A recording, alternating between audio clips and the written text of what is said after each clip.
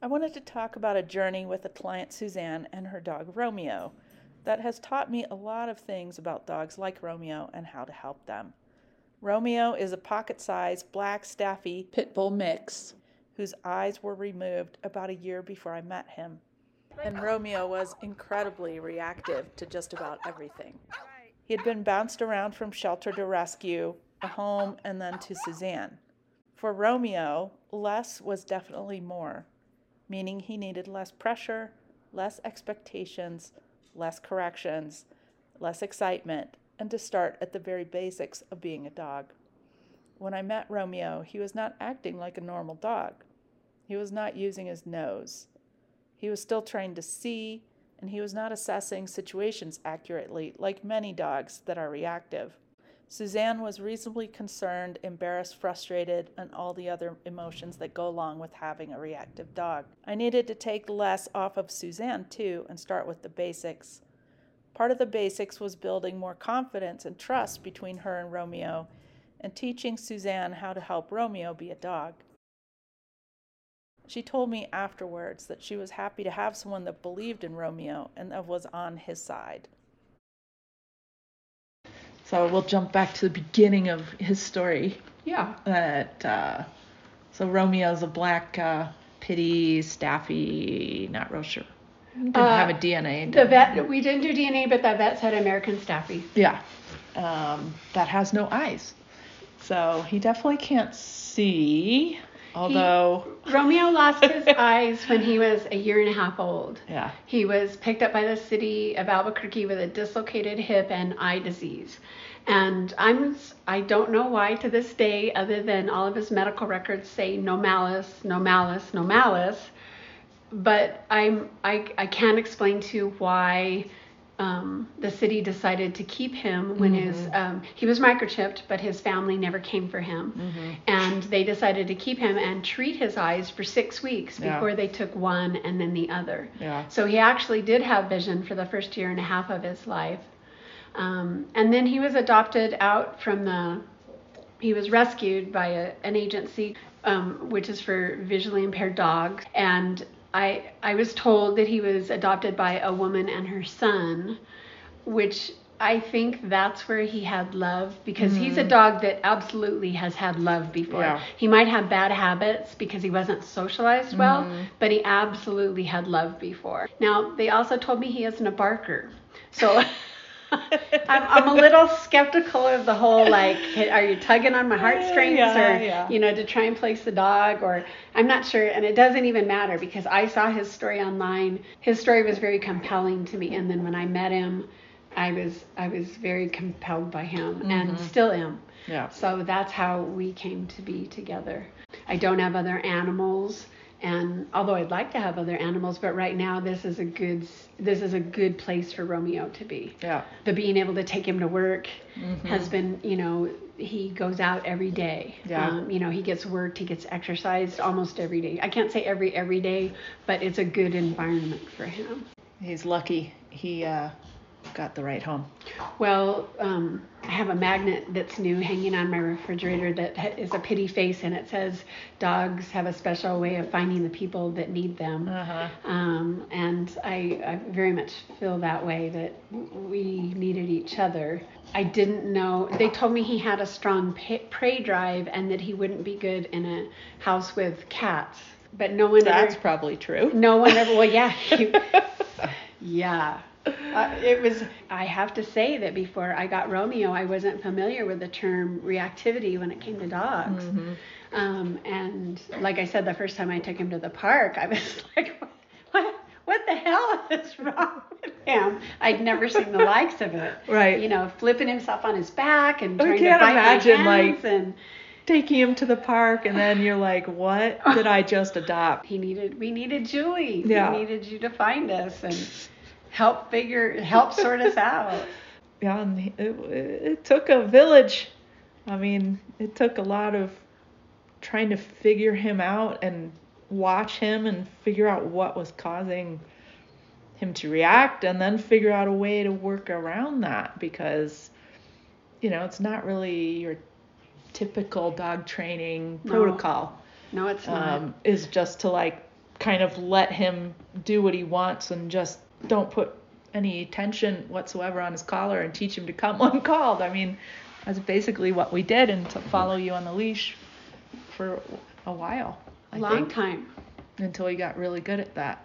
And he's really good at that. Even when he's not leashed. And that's one of the reasons why I wanted Suzanne to do this podcast, because she is talking about Romeo from an owner's point of view. And you can tell she loves her dog and she takes training him very seriously, but they also have a lot of fun.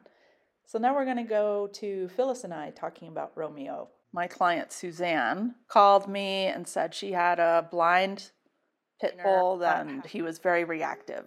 So I went over to her house and I just remember the barking. Because it's been a while now, but because he couldn't see, he wasn't using his nose, he was still trying to use his eyes.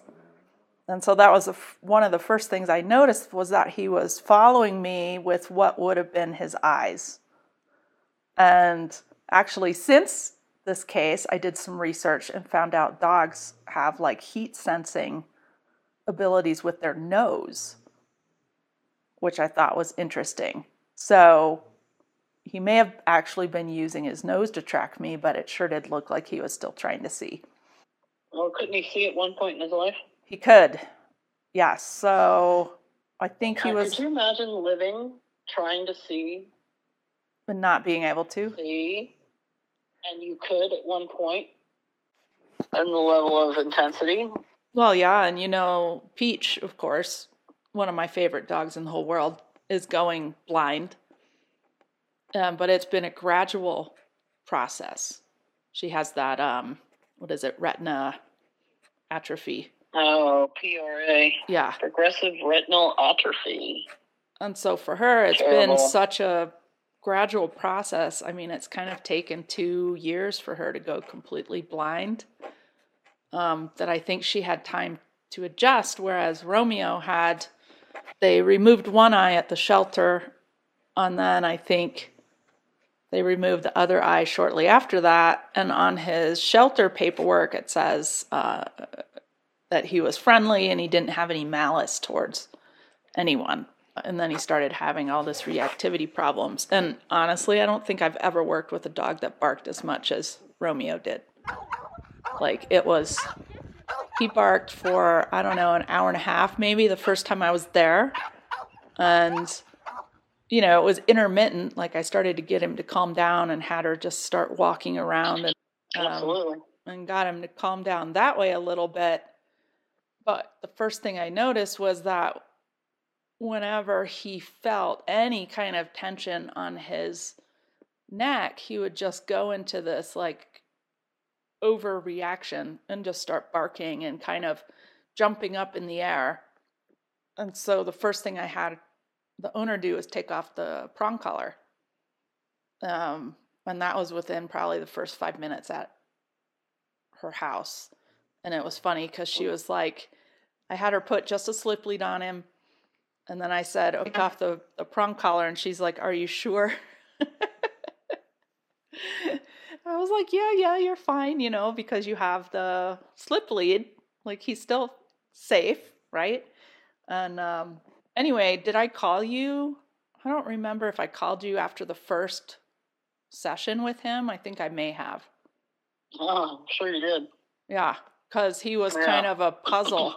This dog was not typical. These are the great ones. These are the ones that we learned the most from. I know. Well, we talked a lot about him because, you know, we just kept like brainstorming about him and, you know, what he needed and stuff like that. And so, big lesson for me. Well, I had already learned this lesson on other dogs, but, you know, Romeo kind of drove it home, was that a lot of times you need to remove pressure from the dog.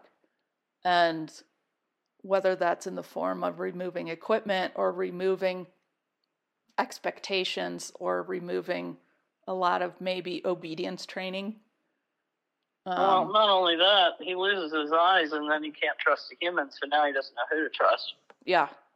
Because the first thing that happens is too much pressure. Yeah. Trying to quick fix a barking problem instead of finding out why the barking was happening to start with. We can't correct something that the dog doesn't understand, right? Yeah. So we don't know who this dog was before he ended up in Suzanne's hands. Yeah. We only know what was said. We don't know. I mean, clearly he had to have some level of dog reactivity. It's too intense for that not to have been there. Correct. Doesn't mean he wasn't okay with people, but okay with people can be jumping all over people in some people's eyes. So who was this dog to begin with? Yeah. You're balancing that too with when he lost his eyesight. He might have lost a lot of trust in people. A lot of things might have happened. You can't speculate, right? But it could be many things. Maybe the dog never had a collar on. Maybe he only had a harness on. And then the first time somebody puts a collar on him, it's the most intense. Right. And the correction could have been heavy. There's a big difference between correcting with a collar and using pressure with a collar. Right. What was done, how was it done, and what level of intensity was the dog already, reactive. Mm-hmm. You don't correct reactivity in its intensity, especially if you don't have a relationship. Yeah, like just removing that prong collar helped a ton. Looking at the dog holistically and talking to you after the lesson, of course, we realized the dog wasn't using his nose, like ever. It kind of became one of the first goals is to get him to use his nose because he was still trying to see, and I think he was frustrated and he wasn't able to take in information accurately about the world, and so that was causing a lot of the reactivity, I think. The other thing that I did was to teach her just to get him to follow her in the park on a long line. Yep. And to teach him a really good recall, but to do it without him ever hitting the end of the long line, because if he hit the end of the long line, then he would react because any pressure on this dog, and it wasn't even put on him, it was just maybe accidental, kind of send him over the edge. Well, the long line did a lot of things. One, it taught him he had to use his nose to find his owner. Right. Because if you remember, we just told her to just walk. Yeah. Just walk, just go, and keep moving, because he wasn't going to go too far from her. Right. Which also started teaching him to walk next to her, because he was going to follow her. He wasn't going to go in front. Right. And he didn't know where he was. Long line did a lot of things. And he, coming back to her, remember, then he learned he could go a distance. But I think that had a lot to do with him not feeling pressure and then inevitably learning to follow her. Yeah, we had to teach him basically to follow her without using a leash. To figure out that any pressure Romeo felt from the leash would cause reactivity, we started working on getting him to follow Suzanne. And basically we did that by saying, let's go, or telling him to come. And she would turn, and when he would follow her, he would get a treat. Romeo, let's go. Romeo, let's go. Nice. Right there, Colin. Romeo, let's go. There, nice. And even though that's a low-level distraction, it's still practice with something different. Hey, there you go. Just turn around and walk. Nice. So the more confident you are with that turn, the quicker he's going to follow. Suzanne and I practiced this for quite a few weeks until Romeo got super good at it. And now all I have to do is say, let's go. And he comes. Like, I've never had a dog that does that. Wow, we did a good job on that. Yeah. And I feel like I'm getting braver about exposing him to different things. Like that you tried to kind of help us with when we were doing training, but it was scary. It was scary. Yeah. And it's still scary sometimes. Yeah. Because of his, big reactions. Getting better about exposing him. So I think I told you the story about taking him to the park, and there was a tennis match going on. Somebody was working with a drone, and there was more dogs there than we'd ever seen. And in the olden days, I would have fled. Yeah. I would have fled with him. Yeah. And instead, now I didn't march us right down to the, side of the tennis court or anything like that. But there's a ravine in this particular park, and we could get to the other side of it, and we could sit and what do you smell? Right. What do you hear? Yeah. Are they near you? That's still such an important tool for him to, use his nose, because if you remember, he wasn't really doing that when he first started working with us. And if he can identify, oh, they're not anywhere near me, then now I'm not having to struggle with him so much to cut his reaction off, nip it in the bud, so to speak. Like it's not even coming up. Right. And we've done a fair amount of, I let him go out on his training lead, and I let him stand and listen when he feels like he needs to do that. And then when he comes back to me without me asking, he gets a treat. So he goes and he checks it out, and then he comes right back, and then we continue on, and then that's when he gets his treat. It really seems like it's working for us. The night before, we were training out front, and I had him on the training lead, and I saw a dad coming with a little girl on a little tiny bicycle. He hates bicycles, and a little kid in a wagon. I haven't seen them around here before, and they were making a good amount of noise. I heard them before I could see them. Right. And instead of fleeing, I brought him on the side of the house. Right, yeah. And we sat there, and the more, and this is straight out of your mouth, Julie, the more I can keep him on a loose leash and not try controlling him by his neck, right, the better. Yeah. And so I just kept having him watch me, yeah, watch me.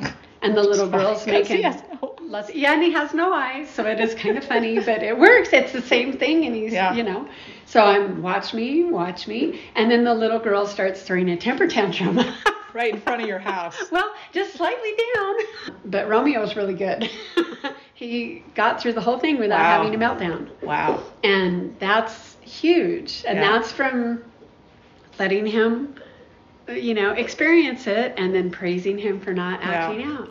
What I also love and makes me so happy is that Suzanne has been able to build upon what we covered in our lessons together and apply them to other situations that she's encountering in Romeo's life and having great success.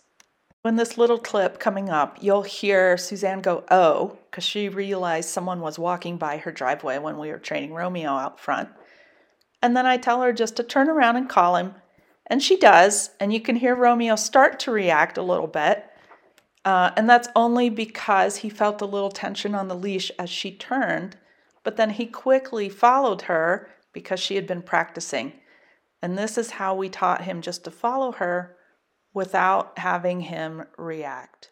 Oh, go ahead and just walk him over there real calmly. Let's go. That's a good boy. Nice job. That's a good boy. That's a good boy. There we go. That's a good boy. That's a good boy. Go that way? Let's go. Let's go. Good boy. Good boy. Sit. Good job. Good job. I had on Romeo's rehabilitation. Phyllis's influence has taught me to always look at the dog in a more holistic fashion than just fixing the apparent issue at hand. This allows you to actually fix the underlying cause instead of just the symptoms. We trained Romeo in a little more detail. We taught him recall with food, and we used a ton of it, and luckily he was very food motivated. And happy to get his treats that way. It took 2 months, and I met Suzanne at the park, and I realized he was sniffing the ground, sniffing around the trees and stuff like a normal dog would. And I was like, oh my gosh, Suzanne, do you realize he's using his nose? And she was like, he is. And she's like, he's been doing that for the past few days. Because I think I worked with her once every other week. And it was like one of the happiest days. I was so happy for him. But that's how long it took for him to just become more dog-like. I think sometimes trainers underestimate the importance of that. They want to fix it by putting a lot of obedience or some kind of training on the dog. Obedience training doesn't fix behavioral stuff. It puts a Band-Aid on it. It doesn't help. It doesn't fix it. Yeah, I could have trained him in obedience because he would have done it because he liked his treats and he liked that kind of activity. But it still wouldn't have helped him use his nose and learn to explore the world in an appropriate manner. And after he started using his nose, he started to take in information and became a lot less reactive. We did a lot of what I call cross training. Sometimes we would meet at her house and work in front of her house. And he was also scared of bikes, so then I would ride a bike like back and forth in front of the house while she learned to control Romeo. Because his recall was so good and his let's go was so good, she could have him follow her away from any distractions or triggers. And then we did start teaching him sit, so he would sit and get a treat. He really learned to trust Suzanne through this whole process. And I went over to her house to do an interview. And it was very cute because he started barking a little and she's like, it's okay, you need to lay down or whatever. And he did. One dog gets reactive. It's not the same as the next. Well, for sure. And for me, it's like, how do you not see all the details and all the difference? The devil's in the details, isn't it? It is. I mean, like one dog that's super reactive. I'm thinking of this Doberman I've been working with the client on, and for some reason they thought the dog was fearful. And then I get to the house and no, the dog's not fearful. She's pretty just forward and territorial and is actually almost the easiest case, I think, because, for me, I just told the dog, hey, knock it off. I was just going to say, tell her knock it off. And change the relationship in the house so the dog's not in charge. And the dog was also, getting in between the owner and the other dogs in the house. And she was barking out the windows a lot. And so we changed a lot of that stuff as well. I could be wrong about that, but I think there were reasons for his behavior to him. Yeah, that's what I said. He might have not. He was losing trust in people as he was losing his eyesight. Mm-hmm. And that could mean somebody feeling sorry for him and coddling him and going, poor buddy, we're about to knock you out. We're going to take your eye. Yeah. That dog not feeling comfortable and then humans nurturing that. It could be that, and it could be harsh correction. Untimely, unfair, unnecessary discipline is much different than correcting the Doberman that wants to be in charge in his stable and, being territorial, which is genetic in that breed. And the human not saying, hey, I don't need that help from you right now. Well, that he was safe anywhere. No, he wasn't. And then his reality was true. Something terrible happened, right? I see a lot of people wanting to do one of two things with a dog like Romeo, right? And it would depend which side of the fence your training methodologies lie as well, perhaps. People would train him using a lot of food and possibly excitement. I didn't mention before, but even though we were using a lot of food, we weren't necessarily getting him excited. He was coming happily. No. He was participating happily, but he wasn't excited, because that's the last thing you need in a reactive dog is to build excitement, in my opinion. 100% agree with that. There's like a happy state of mind, and then there's a excited, frantic state of mind. So I could see people doing that with him, and he probably would have complied because he loves food. But again, does that build trust in the handler or trust in the environment or the dog trusting himself? Because dog is totally... That would have created more reactivity from that dog. He would have taken the food and reacted more. And also, how does the dog learn to trust if he's so busy doing obedience for food? It kind of distracts the dog from actually dealing with reality. You know what I mean? Right. Doesn't teach the dog anything. That's what I was saying. Yeah. You're not building a relationship with the dog and teaching it something. You're just making it perform tricks in hopes that whatever bothers it is now gone because you've held a sit stay with your food. And it's also, to me, very unnatural. Dogs don't go around spitting out cookies to each other saying, hey, will you do this trick for me? Yeah. I've never seen it happen. I haven't seen them pet each other either, but They're just wandering around with a couple other dogs. They're not doing sit stays near things that scare them or... No, they might bring each other to food, but they're not offering and expecting performance for it. They work together, but it's not the same. The flip side of the coin could be someone trying to be too harsh with a dog like Romeo and just make him comply, which would also have bad consequences. I mean, he probably would have bit that person, fearful on top of reactive. You're also talking about a breed that is bred, that when it is in an intense state, it is not to stop. That's called gameness, the willingness to continue regardless as to what is going to happen. you can heighten negative behaviors, particularly in breeds like this, if they're mismanaged. And you can actually make your problem way worse, because with intensity, if your intensity is not above that, they're going to keep pressing on. We shouldn't have to match intensity with dogs to reach them. So a harsh correction with a dog that's already exploding is going to make that explosion more intense, because genetically he's not supposed to quit. Right. You know, it's the same thing with working dogs. If we have a working partner, not a sport dog, a working partner, and we want them to comply, it's not about compliance, it's about a partnership. And they are also supposed to be intense enough not to back down or stop. Or in my eyes, they shouldn't be out there working. So you have to have an agreement versus a compulsed compliance. Doesn't mean you don't teach the dog things. The dog doesn't have to listen to you. It's different. Yeah.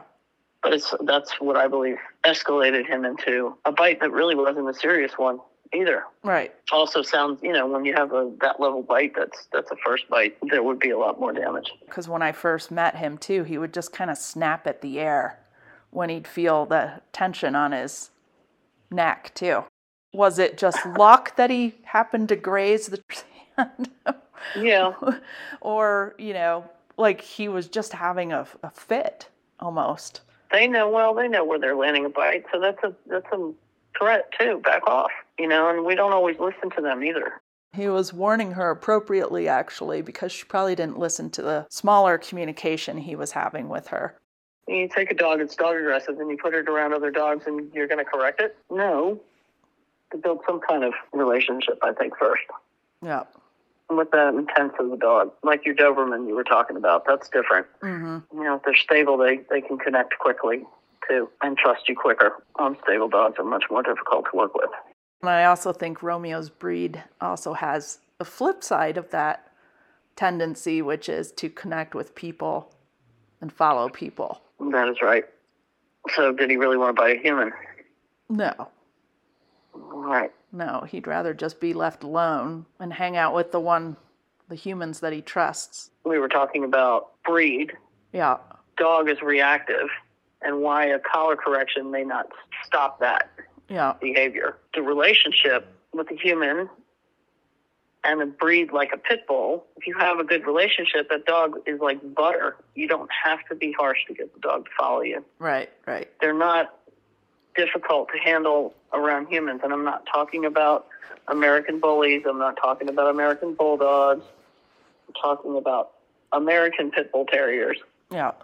Should be very soft to human handler. But they're also, if they're in an intense state, physical correction can intensify that drive to go forward towards whatever they're going after, dog, prey. And so it's really the relationship with their owner, with the human, that they want to comply. Make sense? Mm-hmm. Versus somebody they have no relationship with, just applying a correction. It's a different type of, if anything, it should be easy. I find pit bulls very easy to work with. They're quite sensitive. I think people underestimate how sensitive they are because they have this tough image. I also hear a lot of people referring to them as pushy.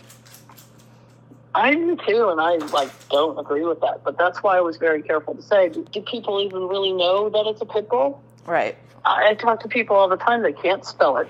They don't know how to spell pit bull. Every big, muscular blue dog out there is definitely a pit bull. And I see more human aggression, more instability, more physical instability as well, which I think couples with it with American bullies, dual-registered dogs, dual-registered Amstaff pit bull crosses, because they're not the same anymore. And very well-bred Amstaffs are phenomenal dogs. They were meant to be separate. That's why we gave them different names. They're not the same dog. And pit bulls can be extraordinarily intense around other dogs, and to some level should be, versus any kind of assertiveness, dominance, pushiness, or difficulty with humans. On the contrary, they should be quite soft. Here's a little bit from Suzanne talking about how important it is to keep Romeo using his nose. Is he reactive because he doesn't have eyes, and for so long he didn't use his nose, Right. which was a huge accomplishment. Absolutely. When he started using his nose, and I think it took about 2 months. Well, and you still have to remind him sometimes. Right. Yeah. Because when he starts to flip out, that's the first thing I do is sit. Okay, what do you smell? Yeah. Are they nearby? No, they're not nearby. They're not nearby. They're not anywhere near you. So you're good to go. We're good. They're not near you. So let's go. Taught him English as well. I say all those words. You can laugh if you want. I say all those words. I say all those words. And he probably understands it, and it probably makes you focus yourself on what we're doing. Yeah. Yeah. Because there's one park that we go to that has there's a house on the corner across the street, and it has a chain link fence, and it has 2 pitties that run the fence line and it bark at anything that moves. Mm-hmm. And so that's a really good place if I want to work. Right. To sit and say, are they, that's what I was envisioning when I told them that story. Are they close? Yeah, you can hear them running, you can hear them panting, but are they close? No, you can smell, they're not. Yeah. But sometimes I have to do what you taught me. Right. Are you smelling? Are you, and get him started, because it's not his first thing that he goes to, which is so weird for a dog. But it's great that he will follow your lead. Yeah, he will. Even if he's agitated. As we figured out Romeo and Suzanne's timing got better and she was able to prevent him from hitting the end of the leash at all, his reactions like this got less and shorter. Here we are at the park, and you can hear it's mostly quiet, which is awesome, while she walks Romeo around the park. We started incorporating some obedience such as sit and down and stay, which Suzanne did an awesome job of teaching him in between our lessons. Sit. Then we could add on the obedience commands to give Romeo some clear direction about what we wanted him to do. And he also received treats for this, which he's very motivated to get. One other thing I did with Romeo was pretty much let Suzanne learn how to handle him and train him with me verbally directing her. Here Phyllis and I discuss why. I mean, think about how long it took before you could take the leash. Yeah, for sure. Most of us take the leash the first day, but you can't always. Yeah, and with him, I felt that it wouldn't have helped if I took the leash, because he felt... No, she knew, Yeah, he felt safer with her. I mean, I think in a lot of senses, he did trust the owner, although she earned much more trust through the training process. That was the person he trusted the most. Yeah. And then also, I thought me taking the leash would just escalate it. And at the end of the day, the owner became a really good dog handler. I mean, her timing became really good. She got to know her dog really well. And I think that's because I didn't actually handle the dog very much. And it was frustrating for her at times, but her skills improved tremendously. I mean, really, when you work with real serious dogs, you really shouldn't, in fairness to the dog and the human, for a multitude of levels. What kinds of reasons? I mean, we have dogs that are bred to be territorial guardians, and then we as dog trainers are going to walk in and just slap a collar on a Neapolitan Mastiff that just bit somebody and it's 4 years old, and we're going to straighten it out. We're going to make sure he respects us. That kind of thing is not going to work with these types of dogs, and it certainly isn't going to help the client. They first have to understand why that dog is that way to begin with, and trainers should understand that we can also step in and make a big mistake by getting that dog to comply so quickly. Mm-hmm. And a dog that really is a bunch of noise and soft inside, and you get them to follow you and trust you, and then all of a sudden they're not going after dogs or people or whatever, and they think it's some kind of magic trick. We really have to teach the people why that happens, and then coach them through it. And in some cases, in serious cases, dogs need, it depends on the dog. But those types of dogs, I don't even think they should go into training schools necessarily. If you take in a dog like that, don't you usually work with the owner for quite some time before you take the dog in for board and train? Yes, till the dog trusts me with the owner. Yeah. Well, so the owner's already starting the process for you. Correct. I never thought, well, Romeo's kind of small, like he's a low rider type of pit bull. I was never scared of him or anything, but, I wasn't going to set him up to bite me either, which would have been another bad thing for the owner. He had already bitten one. And bad for the dog. Yeah, and bad for the dog, because it would have made her even more nervous of, him and what he might do and all sorts of things. And I love this case for many reasons, and one was the dog, because he was such a puzzle, but the other reason is Suzanne was like a model student, and she worked really hard on Romeo, and she was also willing to experiment. I was really honest with her, and I said, wow, I've never dealt with a dog like yours before. If you're willing to allow me to experiment a little bit and see what works for him. And also I told her about you, of course. I'm like, I have a network that'll help me, and we'll figure it out. And I think that also helped her, because I think a couple trainers had told her no. Dog wasn't a threat to her. Which was it's always a good question. If the dog was harming her, it would have been maybe a little different, but he wasn't. He was great in the house and no problem. When it's he and me here alone, it's like living with a live teddy bear. Yeah. He's really good. He's never hurt anything in the house. He's never gotten into anything. He's got a lot of good things going for him. Yeah. Which kind of make up for the times that he embarrasses you at the park. Or whatever. He hasn't done that in a long time. I'm really proud of him. And the other thing is that he would never let anybody near me. Yeah. And I kind of, we're out training early, and in the winter we'll be out later when it's getting dark, and I go to a lot of different parks, and so I like knowing that he's not going to let anybody come up to me. No. And I'm fine with that. Yeah. I think it's important for trainers and dog owners to realize that this kind of progress takes time. It's not something that's going to be fixed in 2 weeks or a couple lessons. To really modify Romeo's behavior took quite some time. That is normal, actually. You actually have to build new neural pathways in the brain for the dog to form a new habit. I think it's important to realize this so you know that it is a journey and that you aren't failing if it doesn't happen right away.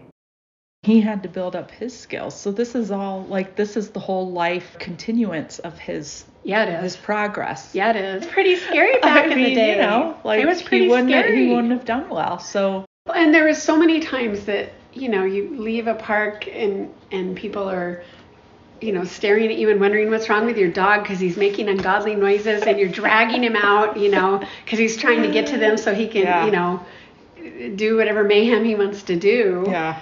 It was scary for me. It was scary for them. Yeah. It was scary all around. I do think there's a lot to be said about his confidence and about my confidence too. Yeah. But he freaking loves going to the park. Yeah. And that's different. Yeah. It's a wonderful thing to see. Dog doing exactly what a dog is meant to do. Yeah. That he can go and enjoy himself and be in the sun and roll in the grass and sniff and pee and all the things that a dog is supposed to do. It makes me so happy, and it makes me feel like it's all worthwhile. It's all been worthwhile. Yeah. It is an amazing journey because we're still learning. I've practiced since then, just in the work that we do in the park, of not really getting the lessons that you tried to instill in us, in not pulling on him in that way. Mm-hmm. And I've really dedicated myself to, some other way. There's some other way to get around that, whether it's moving my body, moving his body. He's got a super good recall. And so that has served us well. So I can switch directions, as soon as I see something coming. So that's a much better way to do it than to try and pull him into submission. Yeah. It's just, it doesn't work well with him. Yeah, no, So, it doesn't. Here's Suzanne talking about an experience in a park with an inconsiderate dog owner that caused her some issues with Romeo. In a park early in the morning. It was cold. It was starting to get chilly. So when the fall was starting, and I was using the training lead, which I love, but when it gets wet in the dew of the grass, my hands are slippery, then my hands are cold. Yeah. And then this guy had a loose dog, and I've seen this guy in the park before. He kind of followed us one day, but it was at a distance, but he was definitely watching the training that we were doing. Well, this time he had his dog loose, and he was an older guy, and as she came up to us, I was saying, get your dog, get your dog, get your dog, and he started mansplaining to me about my dog. And then, so at this point, Romeo's doing the thing where he's flipping out and he's jumping in the air. And I was worried that I was going to let go of the leash because it was slippery and my hands were cold. And so I grabbed him by the back of the collar. And then the guy really went into, well, you see how you're making him more aggressive by doing that. And when I got to work, my boss said, well, did you say, would you like me to let him go? Yeah. That would have been the appropriate question to ask, but I don't think quickly on my feet. I don't either. It was a painful lesson because that's, it was making him more aggressive. But I was scared I was going to lose him. I didn't know what else to do, and I was trying to protect the whole situation. What I really wanted him to do was just get his dog and get away from us. I don't care that Ginger likes to say hello to everybody in the park. We don't want to say hello to Ginger. So that was kind of a painful, I had to look at that, and I wished I had handled it in a different way. This incident Suzanne describes is so similar to so many people's encounters with thoughtless dog owners at parks, on the street, public places, etc. It's not about your dog and if your dog is friendly or not. For one, there's a leash law. And for two, maybe the person your dog is going up to or the dog your dog is going up to is really struggling and really trying their best to train their dog to behave better. And if you allow your dog or yourself to interfere in that process, you're just making their life more difficult. If they ask you to stay away, just stay away from their dog. I just keep telling him, you know, you could go anywhere with me if you weren't such an asshat. Like today we were down in the valley and I was like, you could be going if you were, if you wouldn't make a fool of yourself. Yeah, but well, he has his limits and it's important to acknowledge those as well. Well, and it does look different than other dogs that I've had. It looks different. Yeah. It's not the same. I've always shared dogs with my sister and she won't have anything to do with him. Right. And so it looks different, but is it okay? It is okay. Yeah. And I have my community of support. I have you. I have our wonderful person that does my kennel that just thinks he's about as special as they come. And how nice is that? Yeah. It just looks different than what I thought it was going to look like. But am I disappointed or do I feel like I'm missing out? Mostly no. Yeah. I would take him though. Like I would have had him down at Los Poblanos this morning. I would have had him down there with us. That's the only thing is that I would take him more places. Yeah. But that's okay. Yeah. I mean, I have one dog I can take anywhere. Very outgoing and stuff. And then I have Chardonnay, who's kind of a higher energy, so she's not as easy to just relax. She's always busy and wants to say hi to everyone. She won't just, lay down as easily. And then I have the two fearful ones. Yeah. And of course, they don't go places. They don't go to bars with me and things like that because they wouldn't enjoy it either. No. And then I can't enjoy it. Exactly. He wouldn't enjoy himself and I wouldn't enjoy myself either. So it's just not something I can do. No. That'll be my next dog. When I'm at home, or when we're out at the park, I mean, he's just as lovely and enjoyable and thanks to all the training that we've done and all the training that we're still doing. Yeah. Well, and I was mentioning you this weekend as well because these two dogs that were there are actually, they're foster dogs, so they're in rescue. Oh. And the foster people are very committed, but they need to up their game to make the dogs successful, right? And it's it's not knowledge most people would have. It might take them a while. So I was talking about you and how long it took really It takes a long time. till you felt really, I think, comfortable with what we were doing and that he would do what you needed him to. And, so I hope they can work on it. And I said, it takes a lot of work, but they can become really good dog handlers for these dogs. For sure. And then they can move on and help with other dogs because then they have the skills. Absolutely. So. I'm bad about my expectations.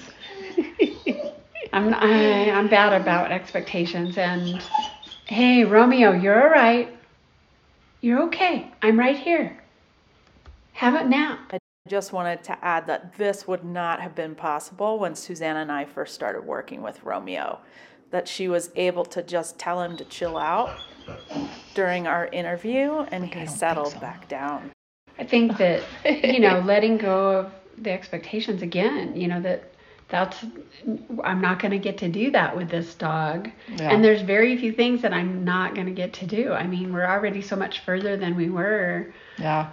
But I think it's going to be a lifelong thing for him. I don't think we're ever going to get to a place where okay, there, we're done. Did I know what I was getting into when I signed up for, a dog with no eyes? I mean, I don't know how big of a part that plays in it. I think the reactivity is a lot bigger deal than the no eyes. It's interesting how I made those choices, and yet I did have very high expectations. Here Suzanne and I are talking a little bit about using food with Romeo and how it can help him expand his world a little bit. And actually, I don't use food that much, but I did with him because he was so motivated by it. And it worked because I don't think he was overly excited. He would just do what you want with a little gusto.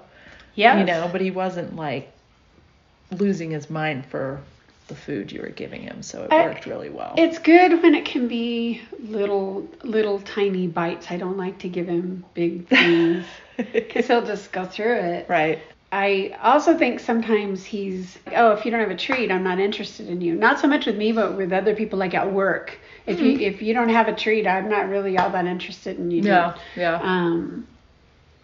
Well, and that's okay. We had a workshop up in Las Vegas at the shelter, and I took Tipton, who's my feral dog, from there as an example. And, I've had him almost 2 years now, so he's okay around strangers. He's not crazy about them, and they were all dog trainers, right? Yeah. So we were just sitting around the table, and I realized Tipton's going from one person to the other to get stink pot treats or little pieces of their dinner under the table. It was okay with me because he's learning that approaching people is okay. Yeah. And, it's a good thing and all that. Now, will he trust them and run off with them? No. No. But it lessened his fear about all of that. There's so few people that can physically interact with Romeo. Mm-hmm. There's only a handful that can physically. You've never touched him.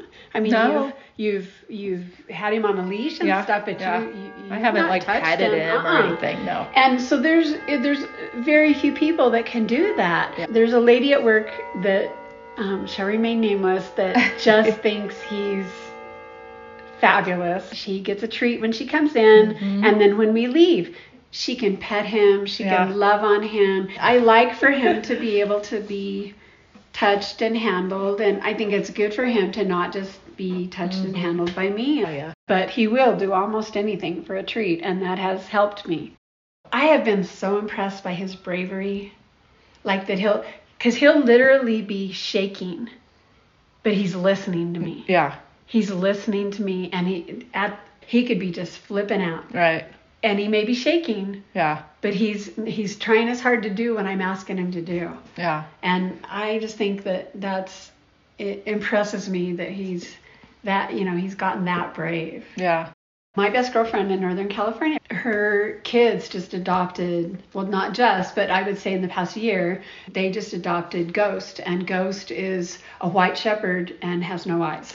And sweetest as the day is long. No reactivity whatsoever. And I'm like, well, that's so much for his excuse then. No excuse. Whatever. So I'm not having to deal with the reactivity. Sometimes you would swear that Romeo has eyes because of the way he moves and stuff. Yeah.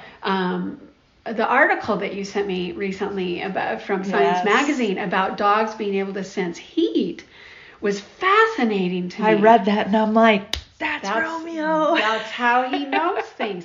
But it's not just like people, because sometimes I'll see him head right toward a wall and then dodge, and make a sharp left turn or a sharp right turn to avoid it. It's the darndest thing. You would swear he has eyes. And in his case, he still blinks and stuff. If I'm sitting quietly and observing him, he still blinks. Yeah. So it's hard to say which came first, the reactivity or the vision loss. Maybe he was always that way. Don't you say he hunts lizards? Oh, no. He has hunted lizards. I haven't seen him do that for a while. I kind of forgot that. But he will, and I don't know if it's sound or maybe it's the heat of it. Smell or heat, but they're cold-blooded. Right. So, but I've seen him like pounce at them. So how does he know that? I don't know. I remember asking them when they brought him over the first time, do I need to wear a bell? And they're like, no, he'll know where you are. He'll know where you are. That's funny. Sometimes, like a cat. Sometimes I can, like if I'm in the corner of the kitchen and he comes running out from the back, he's like, where'd she go? Yeah. And he does misplace me from time to time. One of the challenges with dogs like Romeo is where to leave them when the owners need to go on vacation. So Suzanne was lucky enough to find a kennel nearby that was willing to give Romeo the time he needed to settle in and visit until he was comfortable enough to stay there overnight. And here is Suzanne talking about that. The kennel was a really good example of how long it takes to get him used to things. I called 3 different kennels. This was the only kennel where she said, bring him with you. And I said, you don't understand about Romeo. And she said, no, bring him. She said, we will sit in the lobby for an hour and he can sit with us while we chat. And so that's what we did. And then the next time I sat in the front and chatted with her, and then he went in the only kennel that he's ever been in. She always saves the first kennel for him for an hour. And then the next time I left him and he spent the morning there, and we did that twice. And then we spent 2 days, and then we did overnight, and progressed from there to where this summer, when I had the opportunity to go to Puerto Vallarta, I was able to do that. At first it took her a while, and she would sit outside the kennel and she would let him smell her breath, because that's something he really likes, is to be able to smell somebody's breath. That's important to him. But she would, give him treats and let her smell her breath and just take her time with him, to where now she can handle him with no problem. She can handle him, and she can take him outside to go potty, and he can walk himself out when I go to pick him up. But when I came back from Puerto Vallarta, it was the first time that she said, you sit here on the bench in the lobby. He walked himself out from the kennel. He had mapped the kennel. But then when we got home, the map for home had slipped. I remember how traumatic it was for me to leave him at the kennel. Right. And you telling me that it would be good for him. Yeah. And I truly think it has been. Yeah. Because we found the right fit. Yes. Now, it took some time to find the right fit. It's so rare to find someone that. It's very rare, but she does it because she's helped the dog that much. She's a very unusual person. I like the way that she approached him, but it's very rare. I mean, I'll never find that again. Yeah. But it has been good for him to go. Yeah. And good for him to come home and realize that Mama's still going to be here. Yeah. Kennel owners, special needs dogs is a big thing. I would think so. I mean, charging for that extra time, but still doing a good job, I think, is totally be a good service to offer. Absolutely. Everything can be a training exercise if you let it. Yeah. And sometimes you're in a hurry and you don't want to do it. But even that can be, like we're not running around in the morning. You come and you sit, and then Mama puts a leash on you, and we get ready to go, because he doesn't wear his leash or his collar in the house. And so, we get dressed in the morning. So you come and you sit. I'm not chasing you through the house trying to have that happen. So it's a thing that we do. And the structure is really important. The structure has always been important to my dogs. Yeah. And even more so with him. Right. Even more so with him. For sure. He likes that structure. Yeah. And he's good with it. he's much better with me. And remember how he would hear my voice and he'd just bark? Well, you made us do a lot of stuff, Julie. I think it was like an imprint with him. Like I meant to bark because when I first met him, it took a long time to get him to not bark. Yeah, it did. Whenever he would first meet me, he would kind of lose it. Yeah. But he didn't do too bad today. He didn't do too bad. I figured he would, but he had a good walk this afternoon. Yeah. You know, a run. It didn't matter. He would still lose it if he would still lose it. But I mean, you know, like now, he's quiet. You know, when we're sitting here at night, he's quiet. If he hears something, he'll let you know. Although he's snoring. Well, I'm charmed by his snoring. Here, Phyllis and I are talking about how we introduce pressure back into the leash so Romeo could receive guidance from the leash without barking and going into a frenzy. Remember how you introduced pressure back into the leash? It took a while. Months, I think. I think I worked with Suzanne and Romeo like 6 months. And it wasn't until the 4th month that he could feel any kind of pressure. And I think it just kind of happened because we used a shorter leash. And I think he just gradually over time, you know, and human error and stuff, we just kind of added it back in. Yep. But I mean, that dog had a great recall and her timing got really good because she had to watch the long line and say, Romeo, let's go, or call him to her before he hit the end of it. You came out to visit for some reason, and we met at the park with Chardonnay, and you were handling Chardonnay, and I was with Suzanne and Romeo. There was a little bit of reaction from him in the beginning, which was part of you wanting to do that because you wanted to be able to get closer to a dog and the dog not just leave, which is a big problem for working reactive dogs anyway, because if you're in public, the dog they're going after just goes away. And then that works for them there. And then I believe we closed in distance and we took a walk at the end. Yeah, we walked around the park. Yeah, I think maybe we're like 10 feet apart. Maybe? Yeah, maybe less. Because we were able to talk. Yeah. We did the same thing. You were able to bring another dog around and got him to go on a walk with us. Yeah. But I think there was one initial bark thing. Oh, yeah. I wouldn't call it an explosion, but yeah, definitely reaction. I'm sure. But he came off it pretty quickly. He learned. And then you actually took the leash, and now that I'm thinking back about it, you took the leash. I did because he started. He started being naughty. Because he did react, and we worked him out of it, and then brought Suzanne back into it. Mm-hmm. To move a little bit. Yeah. We couldn't just stay there, you know? And by then, I had done some obedience work with him, and we gradually went from using the long line to a leash, and he had to heel at her side, and he couldn't kind of have as much freedom because, you know, you can't take a dog everywhere on a long line. That's just not practical. So I think we had him on a 6-foot leash at that point. So she had been working on heel, and he was very challenging for her at first on that. And I set up some cones in the parking lot and, you know, just had her do left turns. That was a really frustrating lesson for her because he wasn't paying attention to her. He wasn't following. No, He wasn't following her. And he was kind of being a little butthead, actually. She worked on it, and the next time she racked it. In 2 weeks, awesome. She had him heeling right by her side. She was doing left turns and all sorts of things. I was kind of drilling her like you used to do to me during that lesson. Yeah. Left turns that's the way to teach a dog to stay in the right spot. You know, the dog just cannot touch you. Yeah. And you don't touch the dog, right? Yep. And why are left turns also important? Taking the dog space. You taught me that trick.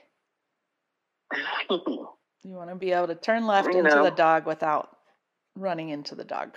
You know, you can make it fun for the dog. So the dog can, you know, how fast can you swing your butt back out of the way and look up at me at the same time and have a good time doing that. It's not about putting a lot of pressure on the dog necessarily.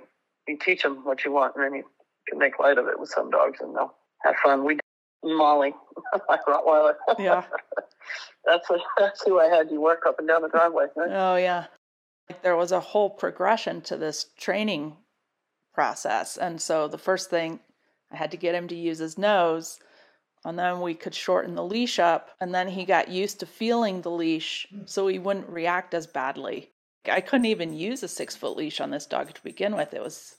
Oh, God, no. Because it was, he would just go bananas because he would just keep feeling all the tension. Those exercises kind of made his ability to heel not great, right? Because he was used to having more freedom, but then we just had to teach him to heel. He knows the word now, and he can feel if the leash is short or if he has freedom. I think she tells us she has the release word. But that may have been where he learned to deal with feeling a little bit of leash tension. And again, I didn't use any corrections really with him. It was more just holding the leash, and he just would learn where his bubble was that he could be and not feel tension on it. But it was also, Suzanne, I think, just having more confidence in herself and kind of taking the lead role in that, because he's blind. He needs someone to lead him. And I think she finally felt real confident in doing that too. I think we did that lesson before we introduced Chardonnay. Oh, you did. Yeah, for sure.